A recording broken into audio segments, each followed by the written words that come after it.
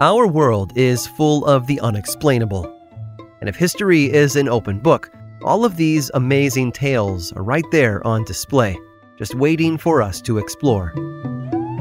Welcome to the Cabinet of Curiosities.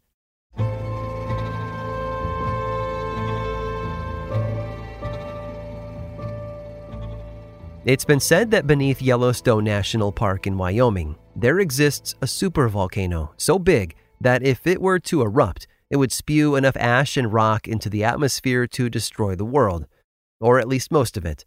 We have nothing to worry about, though, as such an event wouldn't occur for another few thousand years. But volcanoes do erupt, and when they do, they have devastating effects on the people and areas surrounding them. They dramatically change the landscape, and, at least in one case, how the population of the planet looks at the world. To understand how, we need to go back in time to 1883. The Indonesian island of Krakatoa had been active for some time. Earthquakes from the region had rippled out as far as Australia, and there was evidence that something big was brewing below. For weeks, vents forming around the island blasted steam and ash into the atmosphere, turning the sky dark and casting a black fog over everything. Then the eruptions got worse, each one firing more and more debris into the air and sending out shock waves that could be felt for miles. The final explosion was so loud it could be heard over 3,000 miles away. 165 villages were destroyed, more than 36,000 people died, and 2/3 of the island was annihilated. So yeah, it was bad. But a strange side effect of the eruption happened shortly after. The skies had been transformed. Darker, sure, with all that ash floating in the air, but sunsets in particular were affected. As the sun began to dip below the horizon, the sky lit up in dazzling shades of orange and yellow and white. Such wondrous sunsets could be seen as far as England and Norway. Photography at the time couldn't produce pictures with any color, let alone reflect the skies in all their glory. However, another medium could. Artists were so captivated by the colors overhead, they took to painting the sunsets more vibrant than any photo could ever exhibit.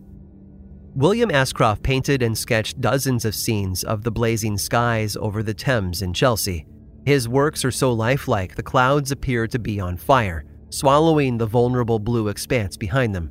Since we don't have color photographs of the skies at the time, Ashcroft's sketches are as close as we can get to experiencing even a fraction of what he saw. The poet Gerard Manley Hopkins attempted to paint the sunsets with his words, describing them as looking more like inflamed flesh than the lucid reds of ordinary sunsets. He also wrote, "It bathes the whole sky. It is mistaken for the reflection of a great fire." But he wasn't the only artist influenced by Krakatoa's afterglow. Another painter, this one from Norway, looked up and didn't see fire. He saw blood. To him, someone had sliced open the sky like a vein and coated everything in red. It instilled in him a feeling of angst, of despair, as though the world had ended and only he had survived. He channeled these feelings onto the canvas, producing 4 different versions of a painting that has come to symbolize the entire Expressionist movement. Knowing all of this, it becomes clear that the painting's subject is most likely the artist himself. In it, he stands on a wooden platform set against a blue sea. Overhead, the sky swirls with red, orange, and white. The man's head is deformed, and his hands frame each side of his face, which is trapped in a chilling look of horror. A scream. The Scream. Painted by and of Edvard Munch.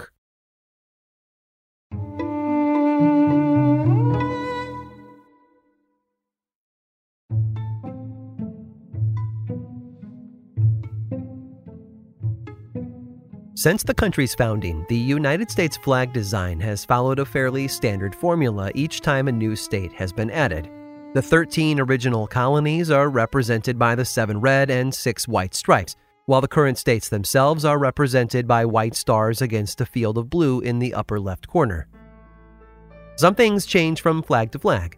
For example, when Oregon became a state in 1859, several different versions of the flag existed at the same time, one where the 33 separate stars were arranged in the shape of one big star, while another flag chose a diamond shape for them instead. But the blue background and the 13 stripes remain the same no matter what. But despite calls for change to the status quo, it seems people still love and admire the flag's simple yet iconic design. However, things were a bit different almost 60 years ago. After Alaska and Hawaii were admitted as states in 1959 and 1960 respectively, it had been decided that such a drastic change to the country required an equally drastic change to its flag. To that end, a government employee named Stanley Pratt solicited ideas for new flag designs from a group of Ohio residents. Within a week, he had flags of all shapes and sizes on his desk and had one of the toughest jobs of his career ahead of him, judging every single submission. He wrote back to each entrant, explaining his decision. Almost everyone took it well, except for one. Robert Heft felt he had put a lot of work into his flag. He didn't just draw it on a piece of paper. He spent 12.5 hours sewing a full-size version for Mr. Pratt.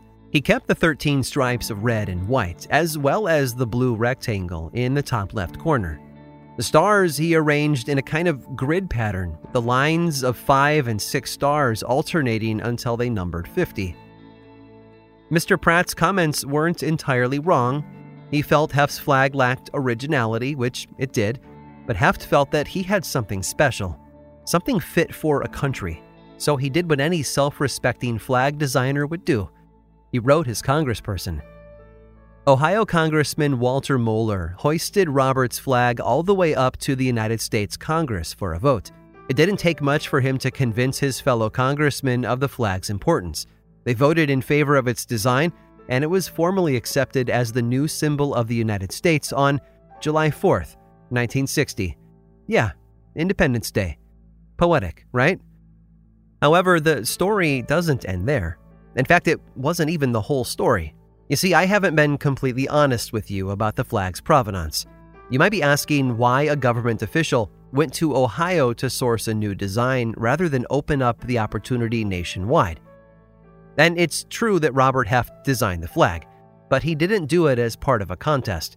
And Stanley Pratt technically did work for the government, but not for any federal agency. The flag had been part of a class project. Pratt had been a high school teacher, and Robert Heft his student. Robert ended up getting a B- on his project. Disappointed in his grade, he asked his teacher if there was anything he could do. After all, he'd spent an entire day stitching it together. It had to be worth more than a B-.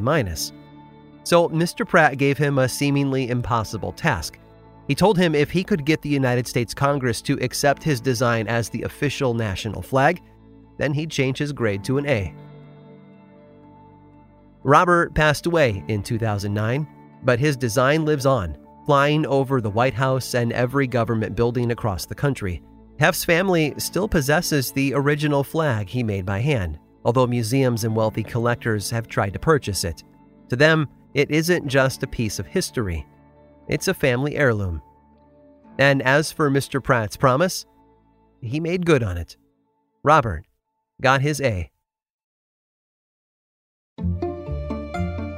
I hope you've enjoyed today's guided tour of the Cabinet of Curiosities. Subscribe for free on Apple Podcasts or learn more about the show by visiting curiositiespodcast.com. This show was created by me, Aaron Mahnke, in partnership with How Stuff Works.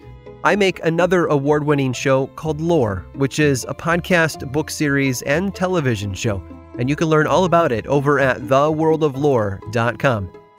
And until next time, stay curious.